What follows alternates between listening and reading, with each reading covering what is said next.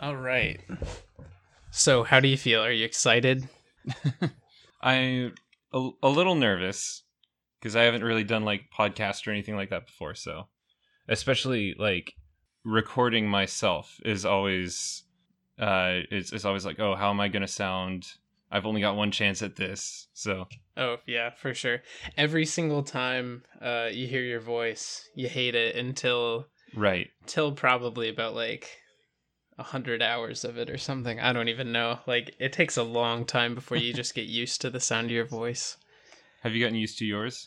Yeah, by now I'm definitely used to it. Like, I'm editing podcasts and then making videos over the years, and um, Mm-hmm.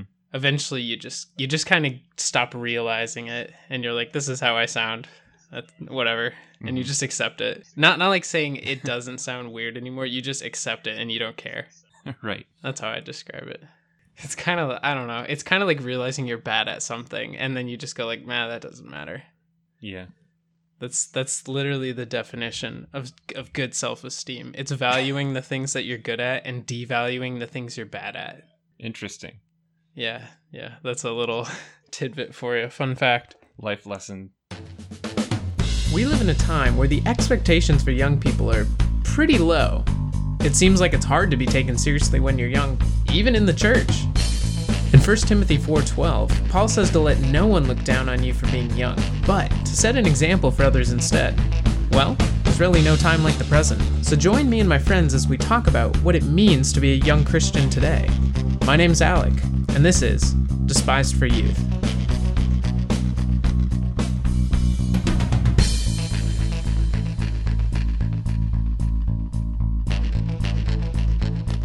Hey everyone, welcome back to the latest episode of Despised for Youth.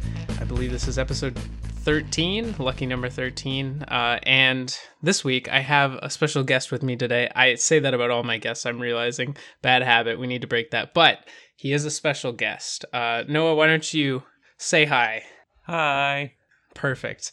So this is Noah. He's gonna be on the show this week, and we're gonna be talking about music, and specifically how music works with faith and how music makes its way into ministry. But let's step back for a second. We're not gonna dive right in. You got to warm up first. So let's get to know Noah a little bit. Clunky sentence, but Noah, tell us a little bit about yourself. So my name is Noah.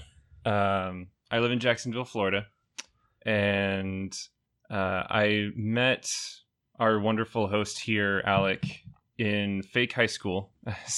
Yeah. Wow, you call it the same thing I call it. Well, you called it that, and then I started calling it that. Oh. So just one All of the right. many ways that you've influenced me. So it was basically just like an extremely organized co-op. Do you think that's a good way of putting it? Yeah, that's how I would put it. Yeah. So it was Other like than fake high legally school. counts as homeschool, but you still show up and take your classes, and there are still hired teachers that teach you. Mm-hmm. And you did that how many years? I did that for 4 years, so 9th through 12th. Okay. Yeah, I was only there for about 2, Okay. but we had some overlap, obviously. Yeah. Yeah, and like I didn't know you super well back then. But I remember this is probably like the first memory that I have. It might have been Grant actually. Either you or Grant was going around signing yearbooks with cat pictures, just like doing little doodles of cats. That sounds like Grant. Yeah. I remember like But, there was one person, he left a Gimli cat, so it was like a cat with a helmet and an axe. But anyway, that has to be Grant. There's no way. I digress. That's a good memory though. But yeah, Noah and I we met at fake high school, and the weird thing was, I guess I didn't see you for a while. I saw you randomly, like you would come to our youth group sometimes, and after I went to college, we were different cities. But then, not that long ago, I remember I started to see you in random places, or I started to hear about you randomly. like you showed up to my brother's food truck, and like I saw you at that conference randomly, and then all of a sudden you show up and you're leading worship at my church, and I didn't know about it. So you kind of made like an interesting comeback into my awareness and into yours. Yeah, well, it was actually like, not to boast or anything, but I take great comfort in being able to actually introduce you and Grant to the church that you're at now. Oh yeah. Because I was actually the one, like, the church that you're at now, I was able to help out with it because they have some ties with my church here in Jacksonville. And so after I kind of got to know that church a little bit, I reached out to Grant and I was like, hey, if you know anyone that's looking for a church in Gainesville, this is a really good church. And then he messaged me back like, we're actually looking for a church right now. So. Oh yeah, I think I remember him mentioning that actually. And then Tori and I, yeah, we looked into it not that long after. That's funny. I totally forgot about that. You were very behind the scenes. And then it was great because like I was there your first Sunday there, and then like the friends that I became friends with on Facebook after that, like you all would start showing up in their pictures, and I'm like, I did that. Yeah. I made that happen. That's really funny. Yeah, that was very effective too. It didn't take that much, just a message, and it worked. So, Noah, tell us a little bit. What do you do? Are you still in school? Do you work?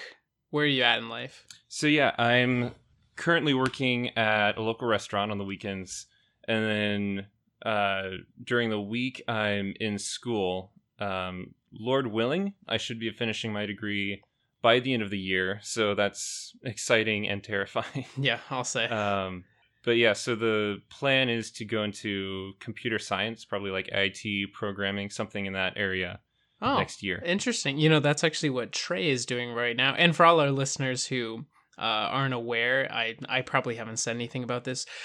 Trey is currently very busy. He's actually going, I think it's computer science. I know he's going into IT specifically, but he's currently working his full-time job. He's like doing some special like online program. Is that what it is? I think most of it's online, but I'm not entirely sure. I just know he's doing that and he's still working his job. So he's just kind of slammed right now, and he might not be on the podcast for a while. So he didn't quit. We didn't have a fight. He just told me he's a little busy. So we're exploring new venues, and thankfully we have people like Noah who are interested in being on the podcast, and we greatly appreciate it.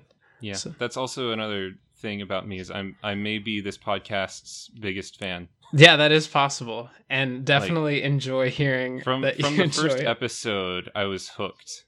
You were hooked from the first episode. That's really saying a lot because we didn't even know what we were doing at that point.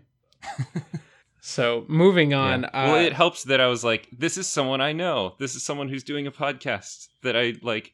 I know someone famous. Yeah, I guess that doesn't happen very often, and I wouldn't say famous. Definitely wouldn't say famous. Maybe someday, with the help of our loyal listeners. So Noah, tell us a little bit about your experience with music, because we're going to be talking about music, and you alluded to this a little bit already, but why don't you tell us more? Yeah, so growing up, if we're talking music in general, I grew up listening to a lot of like Christian contemporary. You know, it's like this was like back in the late 90s, early 2000s, whenever like DC Talk, like the Christian punk scene was big. So, you know, like Relient K, Switchfoot, 1,000 Foot Crutch, good stuff. You know, it was a big good stuff. World back then.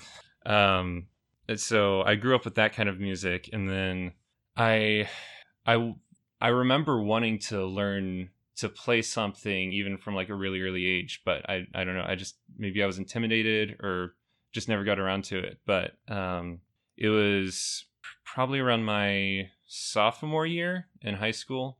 I went to my dad and I was like, hey, I want to start learning to play something. So he handed me a guitar and taught me like some basic chords, and I just kind of went from there. Wait, you only started as a sophomore in high school? Yeah. Oh wow, I'm surprised. Well, I practiced a lot of music when I should have been working on my homework. It was kind of a way of stalling. Oh, so gotcha. There's that. I too took advantage of fake high school a lot. Our teachers were very gracious. They were too gracious at times. But yeah. And so now you do a lot of ministry with music, don't you? Yeah, that came more recently because I wasn't really like, I played just for my own enjoyment, and I learned, you know, like a lot of the sort of like non-praise songs that I would listen to. And then it really wasn't until, actually it was probably whenever, your brother Grant, I talked to him about the sort of like youth group that you guys had been involved with. You had already graduated at this point, so you were already in Gainesville. Mm-hmm. But I was like, hey, if you're doing this thing again this summer, I'd love to help out in any way that I can. And he said, we actually don't have anyone doing music right now. And I know that you play music, so if you want to help out in that way, you can. So that was probably my first experience with ministry. Was I led music for your like youth VBS at that church. Was it the Stick? Is that what you're talking yes, about? Okay, it was the Stick. Yeah, that was our for anyone who's not aware, that was our student-led youth group during the summer that took place when scheduled programming was on break. Yeah. So that was kind of your intro as, to it a little bit. Yeah, also known as Some Teens in Christian Congregation. Yeah, you're right. I can't believe I didn't even give the anagram or acronym. I was waiting for it. No, you mean acronym. Yeah. Anagram is something else. Yeah, it sure is. Like here's a fun fact. Alec Worthman, an anagram of that is Cartwheel Man. Oh. Just for your listening pleasure. That explains your username. Mm-hmm. Yeah, exactly. Now you know all my usernames. I probably could protect my anonymity better on the internet, but it's whatever. So I understand now you do a lot of ministry at your church. Like do you lead worship, or are you on the worship team, or what exactly do you do? Occasionally, yeah. So basically whatever they need. It was as soon as I started getting plugged in at our church, which was after I graduated high school. I mean, obviously, like, music was a big thing that I was passionate about. So I was like, hey, is there any way that I can help out? And so I started playing for our college and career group on Tuesday nights, backup guitar for that. And then I joined our Wednesday night music team shortly after that. So that was kind of my rhythm for a while, was just playing with the band on Tuesday and Wednesday nights. And then they, at one point, our church leaders approached me about starting to lead music for some of those services. And I was like kind of wary about that at first, because I was like, I'm still like really immature in a lot of ways. Like, I'm not sure if I want to be like the face of the church in that sense. Because there is front. Like there's a sense of accountability and responsibility that goes with leading music for a service.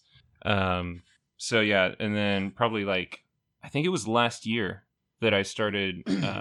I finally stepped into that role and I started leading music every now and then. And then it was last year that I came down and started leading music for your church a couple of times as well. Mm-hmm. And I expect they're going to ask you more about that pretty soon here. Spoiler alert. I always love coming to your church. That's good, because I think they're going to need it soon, just as a fill-in.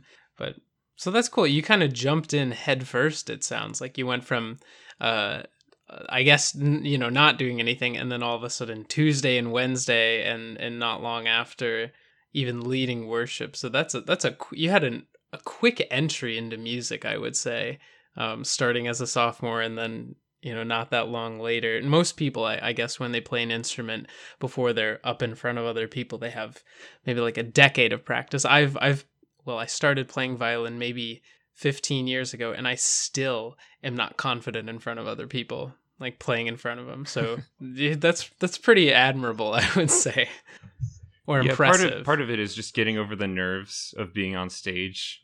Is it hard when you're playing guitar to I guess play and sing when you're nervous? That's a good question. I would say I think singing is harder. Like singing on stage is harder than playing on stage, because your voice can be affected by your mental state. Gotcha. It's like if I'm nervous, then my voice is going to want to be shakier, or like my vocal cords might clamp down a little or something like that. But like if I'm playing guitar, then there's a lot less of how I'm doing physically that will affect that.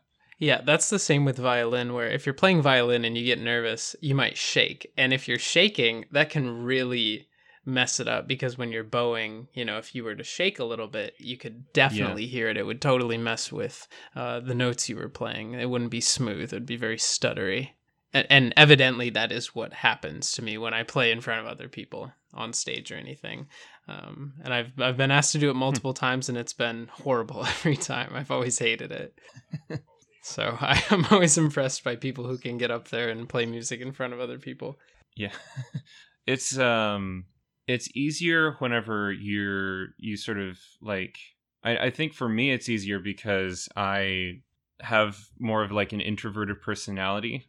And I did some like looking into like personality types and introversion and that kind of thing. And one of the things with introversion is you tend to thrive more when you're in control of the situation.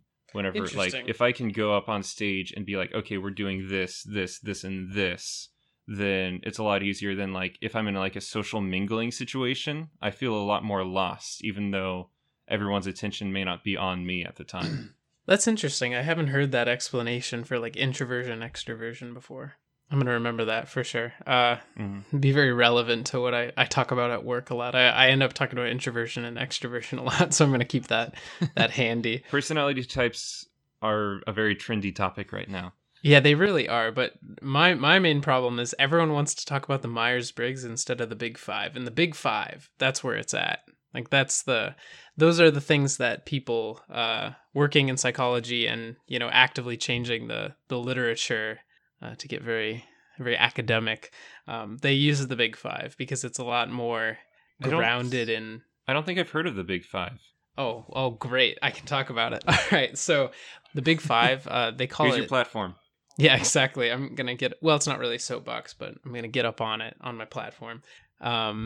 Saddle up on my high horse. So the Big Five, it's sometimes called the Ocean traits because it stands for openness, conscientiousness, extroversion, agreeableness, and neuroticism. And so you can... Okay. I feel like I have heard these terms before, but I don't. You probably have. Yeah, you probably have. It's the reason why they use them more than the Myers-Briggs is because they're more they're associated better with, I guess, I don't want to say this, but they're associated more with certain physical traits. Like for one, women tend to be like a standard deviation, maybe not a standard deviation. They tend to be higher in agreeableness than men, and then men tend to be, I think, higher in conscientiousness. So there's various ties to physical and biological factors, and so that's why they use it a lot. But it's a very interesting one. I'd look into it, and for any listeners, if you haven't taken it, you can take a quick kind of like rudimentary Big Five test. I think it's from Truity.com. If you just Google Big Five test free, you'll get one. It'll take like 5 minutes, and it's good. You know, if you don't know much about your personality or you're just interested in it, maybe you like the Myers-Briggs, it's a great test to take. It'll tell you some things about yourself that are really interesting, I'd say. But we're getting very off topic. We got to move on. So kind of the meat of this podcast, what I want to spend more time on is how does music interact with our faith? And Despise for Youth is very much a podcast about integrating our faith into all parts of our lives and just having a developed worldview and an understanding of well, I guess I'm just redefining worldview, an understanding of the things in our world and how to make sense of them through the lens of our faith. And so how does music fit into that? Is that too broad? No, that's perfect. Good. I would say, thinking in terms of scripture, there are two main things, and one of them, like, obviously, like when you think of music and scripture, you think of the Psalms. So you basically have this entire book of the Bible that was written for God's people to sing to their God, and to sing praises to Him. And so that's like a really clear Old Testament example, but something that has been pointed out to me recently that I hadn't really realized before is you have very clear New Testament precedents for it as well. And the most notable example for me is in Colossians 3. That's not where I thought you were going to go with that. I'd be interested in where you thought I was going to go with that. But yeah, in Colossians 3, Paul is talking about like the kind of the point of the chapter is replacing the old man with the new man. So it's this idea of like putting off sin and putting on godliness. And at the end of his exhortation for putting on godliness, in verse 16, he says, "Let the word of Christ dwell in you richly, teaching and admonishing one another in all wisdom, singing psalms and hymns and spiritual songs with thankfulness in your hearts to God." So like, yeah, that's a good one. Even in the epistles, like, the New Testament church also sort of thrived on this model of, we stir our hearts to God through music. Yeah, and that reminds me of Ephesians. That's another verse or another book that comes to mind.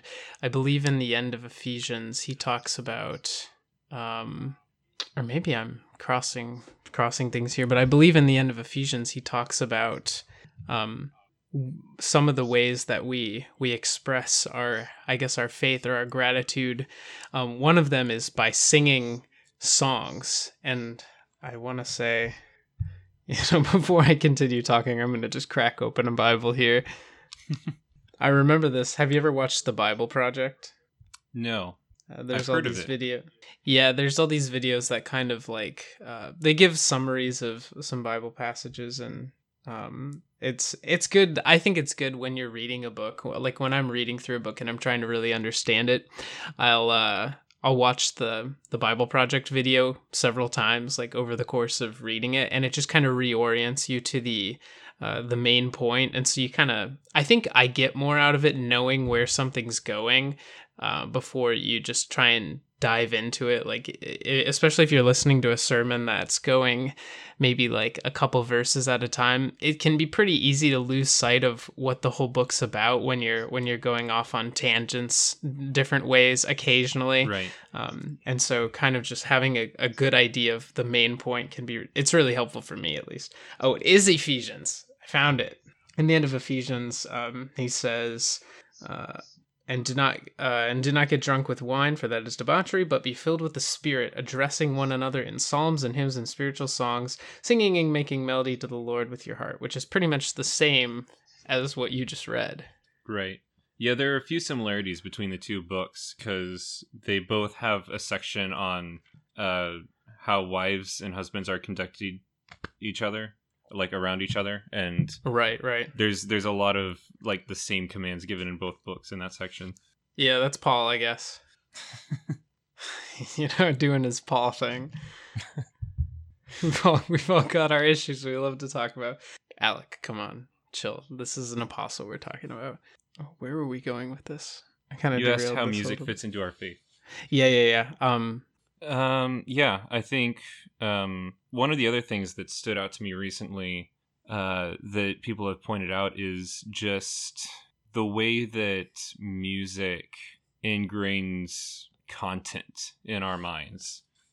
Like I still struggle to memorize just like a short section of scripture, but I could quote like any song that Relient K ever did to you. Yeah. Just because it was written to music. So whenever you're singing something, there's just something about music that ingrains it in your head better than anything else. So like definitely. I can't help but think that that's part of like God's designed order for creation in even like how it plays into where you see it in scripture and how it plays into just our daily lives, that whenever we like it ingrains it so much more in our heads whenever we sing truth to ourselves than just whenever we preach truth to ourselves, if that makes sense. Yeah, definitely. There's something special about what music does to content, where I've noticed for me personally, every Sunday we'll sing, several songs during the Sunday service, and then one always gets stuck in my head, and you're kind of just singing it in pieces throughout the rest of the day. Like you go and you're getting a cup out of the pantry and you're like singing this song to yourself, or you go and you sit down to do some work, and it's the same thing. And I think you're right that there's something about ingraining, I guess, these praises on our mind and on our hearts to just continually come up. And that's something that I think goes a lot with Paul's commands there, where he says singing and making melodies. I think that's a great picture of what a Christian looks like, and especially in the joyful times. I guess, if you're having in a really rough period, you might not be singing as much, but it just comes out in this joy where you sing these praises, and it's almost like these songs are a gift to us. I think even in the hard times, music can be a very valuable tool. 'Cause I think of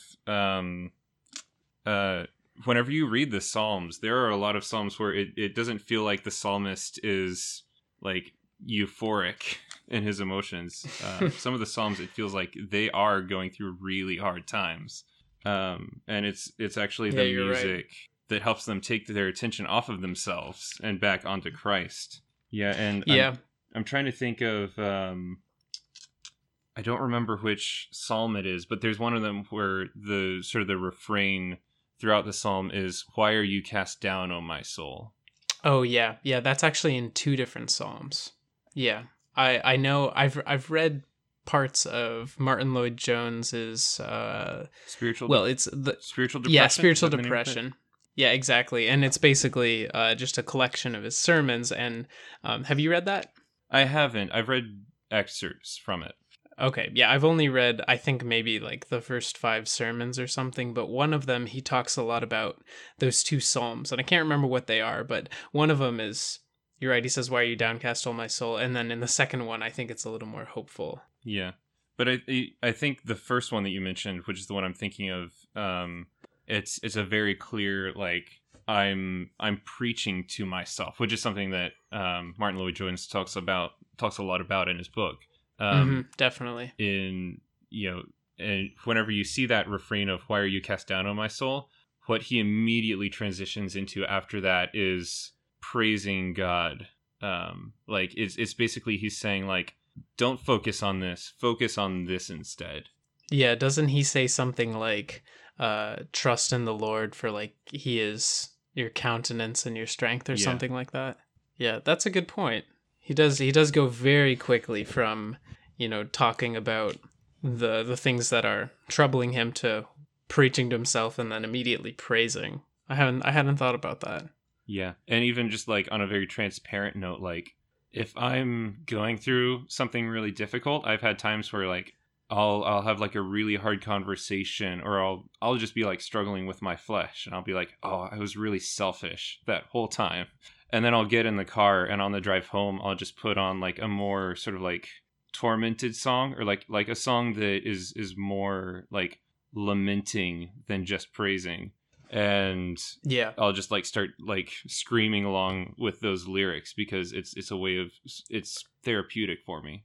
What songs specifically do that for you? I definitely have a few in mind for myself. So the first one that comes to mind, and I feel like this is the one of the ones that I go to a lot. Have you heard of Andrew Peterson?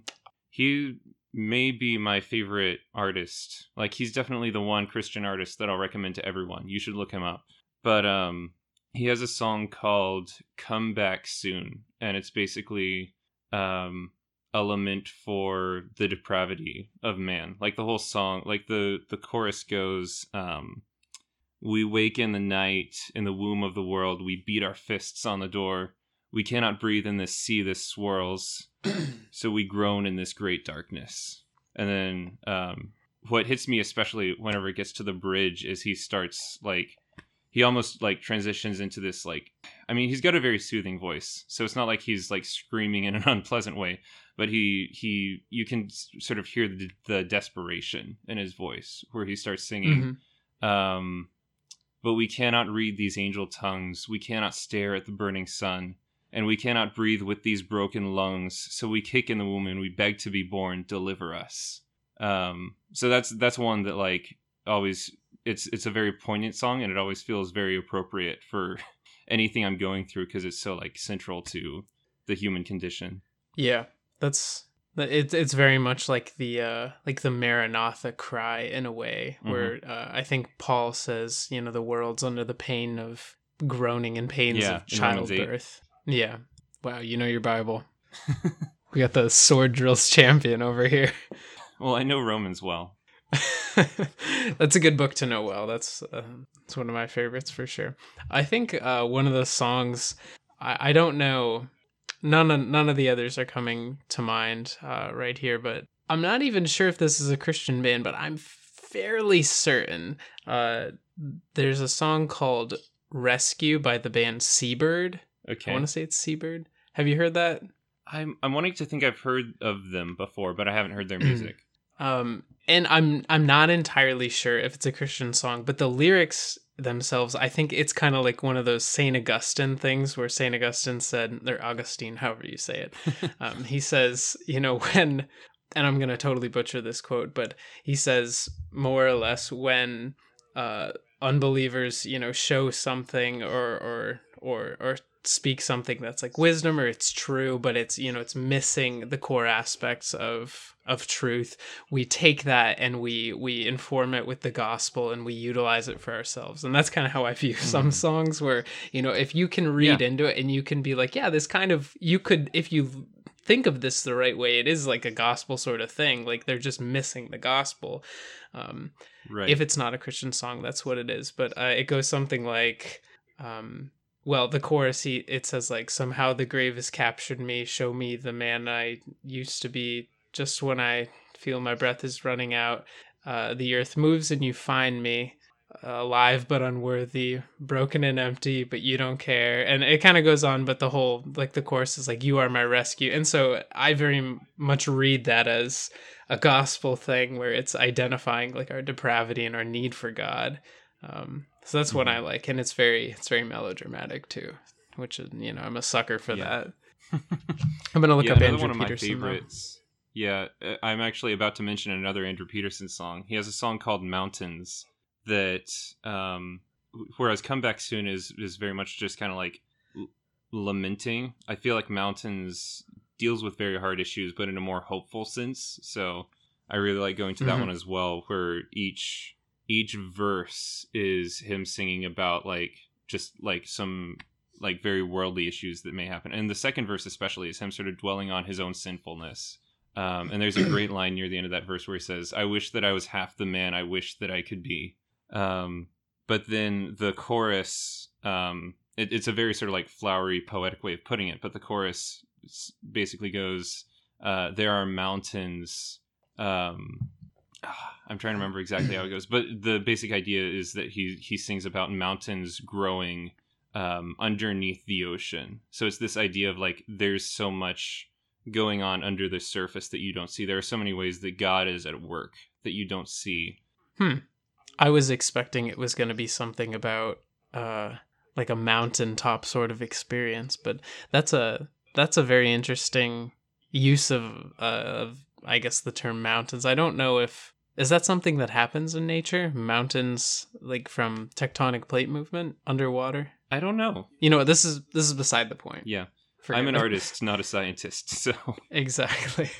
Well, that actually leads into my next question. I was going to ask, have you experimented much with writing songs yourself? So I experimented with it a little in high school. So I look back, I don't know, like I was saved at the time, so I was definitely like singing in a way, like I was doing the very thing we've been talking about. I was preaching truth to myself. So there are a couple of songs that are basically like, dealing with my own sort of like introspective struggles and things like that, but then also transitioning that into trusting in God's promises. But I look back on them now and I see a lot of teen angst that I'm kind of embarrassed about. So I don't know. There's still something therapeutic about me playing them to myself at times, because it's almost like a nostalgic, like it reminds me of the way that God has continued to be faithful throughout my life. But yeah, definitely, I haven't written anything that I feel like is publish worthy, if that makes sense. Gotcha. Nothing you want to post on YouTube, right? Or Spotify. There's plenty of other. That's a very flooded market, so that's true. Well, as someone who has posted his fair share of crap on YouTube, let me tell you, there's nothing better for getting better at something than just putting your attempts out there and just trying to do better each and every time. Yeah, and especially like if I go back and listen to, well, like you're a Relient K fan, so you've probably heard their debut album. You mean like the album Relient K? Yes. Oh yeah. So it's like I'm thinking through, like, pretty much all of my favorite bands, they grew as like what it took was them just getting out there and making music, and then it was through that process that they sort of learned to refine themselves. Mm-hmm. Yeah, definitely. I heard a quote from, it's actually another podcast where, well, not important, but one of the guys said something, and he was talking about making content. Like, I don't know if it was specific to anything, but I think he was talking about making videos. He said, if you always stop whenever you think something's not good enough and you're not willing to put it out there, you're never going to get better, because the way you get better is you actually try and then you put it out there.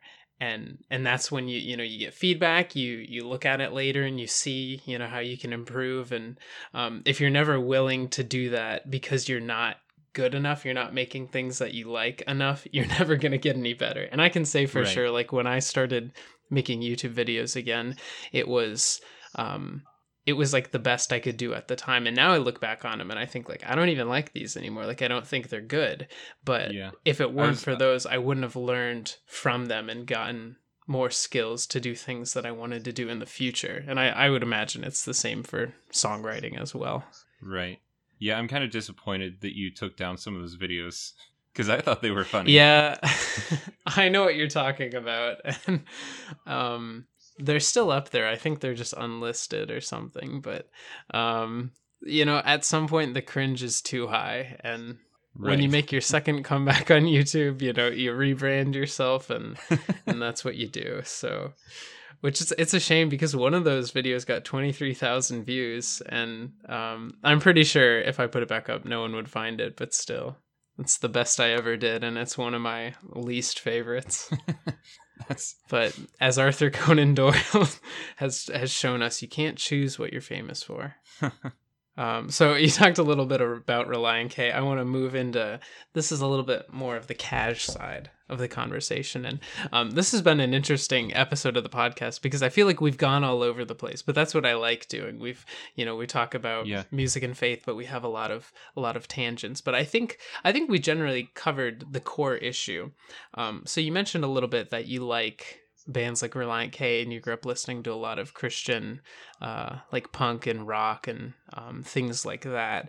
What do you think about how our personal listening of music, whether Christian or not, how that interacts with our faith? Or maybe put differently, how should our faith inform the music that we're listening to? Yeah, I think I like what you said earlier, where you were talking about that St. Augustine quote, about, like, whenever, like, even if we listen to an unbeliever's, well, even if we're just engaging with art in general, it doesn't have to be music. That's a worldly artist who has taken the world around him and used it for his own creative expression. And so in a sense, like, you see the sort of depravity of the world communicated in that, in the present condition that this world is in, but you also see just the common grace communicated in that there are people that are making art about the world that God has made, and so like, if I'm listening to music, I'm trying to think. There's actually, have you heard of Punch Brothers? I'm not sure if I have. They're like a hipster bluegrass band, I guess. They play bluegrass instruments, but when you think bluegrass, that's not what they sound like. But they, I was thinking about them when you were talking about that earlier, because they write a lot of music that deals with sort of very, like, hard, like, they'll sing about, sort of the futility of this life, and they'll sing about, like, pursuing some joy and having it just, like, not be fulfilling enough. And then more recently, they released an album a couple of years ago it was a concept album basically about technology and the digital age that we live in, and like dealing with smartphones and that kind of thing. And so a lot of their songs were basically like, okay, how do we like? I listened to their music about that, and I think it's really insightful. Like they have some really good insights into sort of like how technology works, but also how we react to it, and how like we basically we still seek connection with other human beings, and we use technology as like a convenient, comfortable means to do that. But anyway, when I'm listening to bands like that, like I hear it and I'm like, they understand this world so much, and all that they're missing is Christ. But like I can still listen to their music and be like, yes, this world is futile. Like as a Christian, I probably understand that even more than you do. But yeah, even like when you're referring to just like what songs you select, that's, you know, I have a pretty like eclectic mix of both Christian music and non-Christian music for that reason. But I do, you know, like I was just saying, you know, unbelievers who write music, they only have half of the picture. Right. So yeah, you know, at some point, like I need artists like Andrew Peterson who can be like, okay, there's the world, but then there's also Christ. There's also the spiritual side to this world. Right. I think maybe you have to assess, every person needs to assess for themselves, how much is what you're listening to affecting you. And for me personally, I listen to music pretty much just when I want to hear something. And for the most part, I only listen to things that sound good. I don't care about the lyrics for the most part. I listen to a lot of weird stuff. And I'm going to ask you about what you listen to in just a minute here, so be prepared. But yeah, if I can just piggyback off of that, like, I think that is like most people, before they ask themselves, is this true? They ask themselves, is this catchy?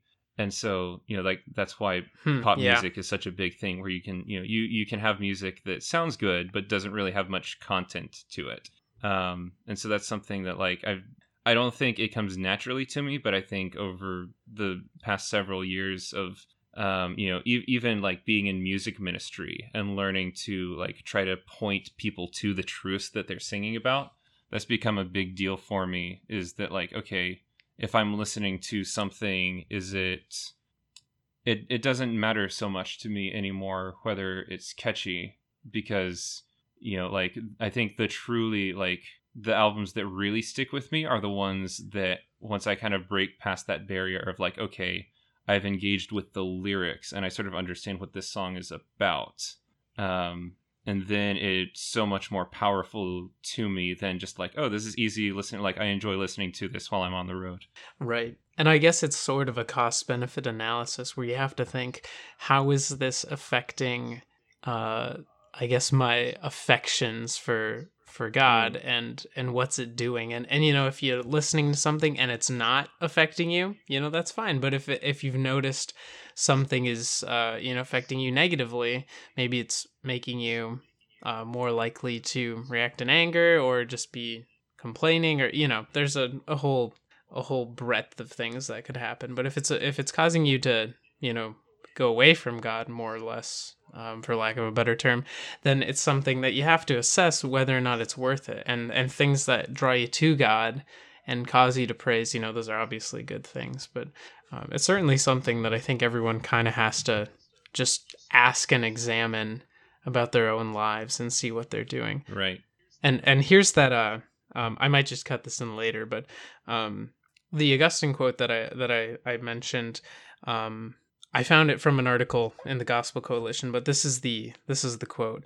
It says, Augustine once said that if pagan writers have said things that are indeed true and are well accommodated to our faith, that their insights should be taken from them as unjust possessors and converted to our use, just as the Egyptians had not only idols and grave burdens which the people of Israel detested and avoided, so also they had vases and ornaments of gold and silver and clothing which the Israelites took with them secretly when they fled, as if to put them to a better use. And this was from an article in the Gospel Coalition called how to understand the Jordan Peterson phenomenon. So that's the quote. I actually had a quote pulled up that I wasn't sure if there was a good place to cut this in, but I do want to mention it because I feel like it's very relevant to what we've been talking about, especially as far as like how emotion and faith intertwine, like how when we're dealing with sort of like the cold objective truth of scripture, like how does our emotion play into that, and how does our creative expression play into that? So one of my favorite quotes that deals with that is from Alistair Begg, which I love Alistair Begg. He might be like my Gerard Hemmings in a way. Yeah, he is kind of like the same thing because he's, from the UK. Right. Yeah, that might be part of it, is he's just got such a great accent. Like, to some extent, I don't even care what he's talking about. I just like listening to him talk. But yeah, he talked about sort of your emotion when you're showing up to church. And I'll just read this here. If I told you how I feel, especially in light of the last 5 minutes, you would question whether I was even a Christian at all. So don't ask me that question. Ask me what I know. Don't ask me what I feel about myself. Ask me what I know about God. Ask me what I know about His Word. Ask me what I know to be a verity that can deal with my soul. That's what I need. Don't make me sing songs about how I feel. Goodness, at 8:30 on a Sunday morning, I'm barely ambulatory. I can't start there. And you want me to say that? I just kicked the dog. I don't even have a dog. I got in an argument with someone because they took my parking space. I spilled my coffee. I didn't read my Bible. I'm a miserable wretch. And now you want me to start here. How do you feel? I feel rotten. That's how I feel. What do you got for me? The answer, nothing. I got nothing for you. So I just like his perspective there. It was like, yeah, that's a good quote. Even going back to what you were saying before with, like music being there when, you're sort of on an emotional high, like that. I think that's one of the most needed things about having music incorporated into the worship service, is that, and this is why usually you have the music portion before the sermon, is, like if you show up to a church service having just come from, like whatever worldly things you've been doing, your heart is going to be tempted to be distracted by all of these other things that are going on in your life. And so that's where I think the music is very helpful to sort of like reorient your mind and be like, no, this is what matters. Focus on the eternal, not the temporal. So yeah, I really like that aspect of how music works in the Christian life. Yeah, that's a good point. And I think I'm guessing Alistair Begg's quote was kind of a hot take on how a lot of worship is done nowadays. So I would definitely agree with him on that. So last question I have before the end of the show is, I feel like this is just obligatory. What bands are you listening to right now? So a lot of, I'm going to do like a little free promotion here. There's a group called The Rabbit Room, which I'm guessing you haven't heard of. I've heard something called The Rabbit Room, but I'm guessing it's not the same thing. Okay. Well, if you're familiar with the Inklings. No. Okay. See, basically like the Inklings were a group of Christian authors. So that was like C.S. Lewis, J.R.R. Tolkien. Okay. Yeah, I've heard of the group. I didn't know they were called that. George MacDonald. But anyway, yeah, so it was a group of Christian authors. And yeah, G.K. Chesterton. And they met in a room called the Rabbit Room. Oh, okay. And so there's a group in Nashville now, which, and I'm coming back to Andrew Peterson, of course. Andrew Peterson started this group called the Rabbit Room, named after that room. So it kind of follows in that tradition. And the idea is basically like, it's a collective of Christian artists of any kind, like music, visual art, writing, anything like that. And it's basically like a group for people to brainstorm, critique each other's work, but also there's the spiritual side of like praying for each other, supporting each other spiritually, that kind of thing. Mm-hmm. So a lot of the music I listen to usually comes out of that group. So like, obviously, huge fan of Andrew Peterson. There's also a band called the Grey Havens. I've heard of them. Yes, I really like the Grey Havens. Trying to think. There's a band called the Arcadian Wild, which they're a little more like you can definitely hear the Christian influence, but their lyrics aren't as like explicitly Christian. And I listen to, like, whenever I like need just something on in the background, I listen to a lot of Wolfpack. Ooh, that was one of my tops. Yeah, one of my friends in our church introduced me to them like a couple of years ago. Oh, they're so good. Yeah. Grant actually just sent me for my birthday last Sunday. He sent me a Wolfpack hoodie, and I've got it right by me right here. Yeah. Yeah, I think mainly a lot of what I listen to is those 4 bands right now. Well, There's I'm also so another excited band. you just said Wolfpack. Honestly, Yes. like that made the podcast for me, because no one ever knows who Wolfpack is. Yeah, because you mentioned it in your last podcast, and you were like, nobody knows who these people are. And I'm like, I know. Wait, did I? Yeah. Oh, Or wait. interesting. It was in one of the previous podcasts. I remember you mentioning it before. Apparently, I'm just like a broken record because I said the exact same thing. So that's great. What was that? What, you were just about to mention another band? Yeah, I was just going to say there's another band that I'm saving for what's been working for me. Oh, okay. Sounds good. I guess just to kind of join in there, the bands that I have mostly been listening to is I have also been listening to a lot of Wolfpack, and for anyone who is not familiar, it's a great band. It's great driving music, great studying music, great chilling music. Like, it's honestly great for everything. So Wolfpack is on there. I've also been listening to a lot of Reliant K ever since like 2 years ago. I've really gotten back into them, and that's best Christian rock band of all time, in my opinion. Someone might disagree, but they're wrong. More so than Five Iron Frenzy? They're ska. I think they're not really competition, okay. But Five Iron Frenzy is good, but in an embarrassing way that I don't want to admit that I like them. More of a guilty pleasure type. My gosh, music. I know the lyrics to probably like every single Five Iron Frenzy song, and it's kind of, well, before their revival, and it's kind of embarrassing. I wouldn't ever like show anyone a Five Iron Frenzy song and be like, I really like this, because yeah, that'd be exactly, you know what I mean. You show someone something, it's vulnerable. And then the last band I've been listening to a lot lately is They Might Be Giants, and you can kind of tell probably what my tastes are like from the 3 bands I just listed there. It's very eclectic, but yeah, They Might Be Giants. That's been my jam lately.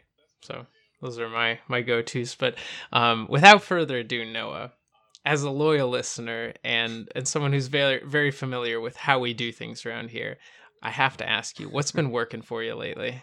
So I thought about this, and I mean, there's always multiple things that are working for me, but since we were talking about music, I felt like the most relevant thing to mention that's been working for me is there's a group called Psallos. I believe it's the Greek word for music. Don't quote me on that. That's pretty over the plate. It's spelled Psallos. And they do concept albums to an extreme. Every album they release is one of the New Testament epistles set to music. Interesting. Yeah. So their first album was Romans. Their second album was Hebrews. And actually, just like within the next couple of months, I think their next one is coming, which is Jude, which I'll be interested to see how they handle that, because Jude is such an interesting book. Wow. Yeah. So I got hooked on Romans first. I listened to that a lot over like the last couple of years or so, but then I just got Hebrews this past Christmas. So most of 2019 I've been listening to a lot of their Hebrews album, and what's really been working for me with it is that it's like it's good music, it's fun music, it's music that draws my mind to truth, but it's also like oddly enough been like a really good Bible study tool. Yeah, where definitely. Like I've been like listening to it over and over and over, and so now like I have I have a better idea of what Hebrews is actually about. Where like, and you were talking about this earlier about like, you know, you can get so lost in the minutia of like, hey, let's do a sermon on these 2 verses, and then you lose sight of sort of the big picture. especially with the epistles, because they were letters that were meant to be like read all in one sitting. Yeah, definitely. And so like with listening to that album just like start to finish, I've like I had never realized before that like a big part of Hebrews is the author, whoever it was basically arguing that Christ is better, better than, and he's sort of like walking through like all these different examples in Hebrews. He's like, he's better than the angels. He's better than Moses. He's better than all these high priests that we had. He's better than Melchizedek. And so it's as a letter written to the Hebrews, he's basically saying like, Christ is the fulfillment of all of these things that you've had so far. And then one of the other big themes that's really stood out to me is just this idea of staying faithful. Because throughout the book, you have all of these warnings given, basically saying like, and probably the most sort of terrifying one is the one given in near the end of Hebrews 10, where he's basically saying like, you've already experienced truth. You've already had the gospel preached to you. You've already sort of claimed this faith. So how much worse is it now for you to like sort of trample God's gift under your foot? And so it's a book of extremes where it's like there's extreme warning, and it's terrifying in that sense, but it's always followed up with this comfort of like, so stay faithful. It sounds like you really have learned a lot of Hebrews from this. Like, it sounds like you really get. This is probably the longest what's been working for you that you've ever gotten. But yeah, so all of that to say, you should look up Salos, because if you listen to their albums, then they'll do that to you. Yeah, I'm definitely gonna look them up, because that's pretty interesting. And I think I have listened to the Bible Project's video for Hebrews, and they said a lot of the same things you said, so I was like, dang, this Noah guy, he knows this Hebrews. I owe it all to Salos. Good. Well, and God, but yeah, of course. So now you gotta ask it's Alec, what's been working for you? Well, I'm glad you asked, Noah. I had to think long and hard about what kinds of things have been happening in my life lately, and what's been coming out on top, and I came up with a couple, but I'm going to narrow it down. So one of the things that's been working for me is omeprazole, and that is a proton pump blocker. And so for anyone who's not very scientifically inclined, proton pump blocker affects the acid in your stomach, and it prevents your stomach from producing too much acid. And so I was recently to the doctor, and I said, hey doctor, I'm having pain all the time and I can't drink coffee anymore. And they said, this sounds like acid reflux. And they prescribed some omeprazole, and boy, has that changed my life. So I'm drinking coffee again. And that's been wonderful, because I really need the energy in the morning. The other thing that has been working well for me is I've recently gotten back into playing some games on my Nintendo Switch. So I received that as a wedding gift, and I hadn't touched it that much recently, but then I decided to start playing some Darkest Dungeon again. So for those of you who aren't familiar, okay. I haven't heard of that. You've heard of that one? I haven't. Oh, okay. So it's kind of like, how life, bad things happen, and sometimes you're like, well, I gotta make the best of this now because my car just broke down or something like that. That's Darkest Dungeon. So you go in and you're like, I'm just trying to, get these things done. I'm just trying to go through and win the game, but all my best characters are getting killed off all the time, and I'm just trying to like figure this out. It's like equally as stressful as it is fun. So it's a very unique experience where like sometimes you put down the game because you're like, yeah, it's been long enough, and sometimes you put down the game because you're thinking like, I'm gonna kill this game if I keep playing it right now. And so it's just a good amount of yeah, exactly. It's a good amount of challenge, and I think that's what you really need in a game. Is you need a challenge, something that you have to learn to overcome. And so I've been enjoying that a little bit.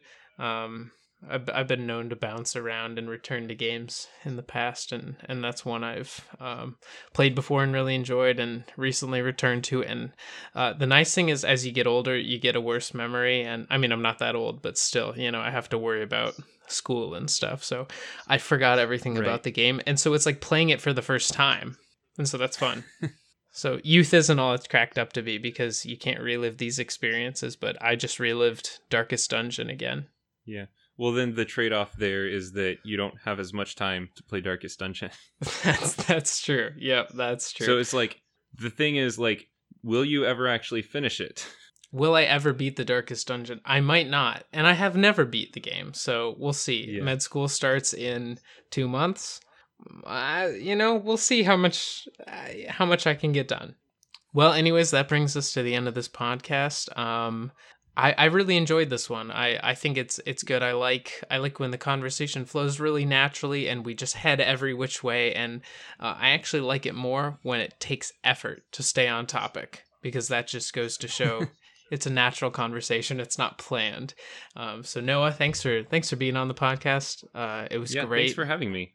Yeah, hopefully we'll have you on again another time if you're so inclined. But to all our listeners, thank you for joining us for another episode. As always, you can leave us a review on iTunes or give us a like on Facebook, and we'd really appreciate it. If you have any suggestions or questions for us to talk about, despisedforyouth@gmail.com. But otherwise, we appreciate you listening as always and joining us to talk about what it means to be a Christian youngster today. So again, we appreciate you listening, and we hope to see you on the next episode.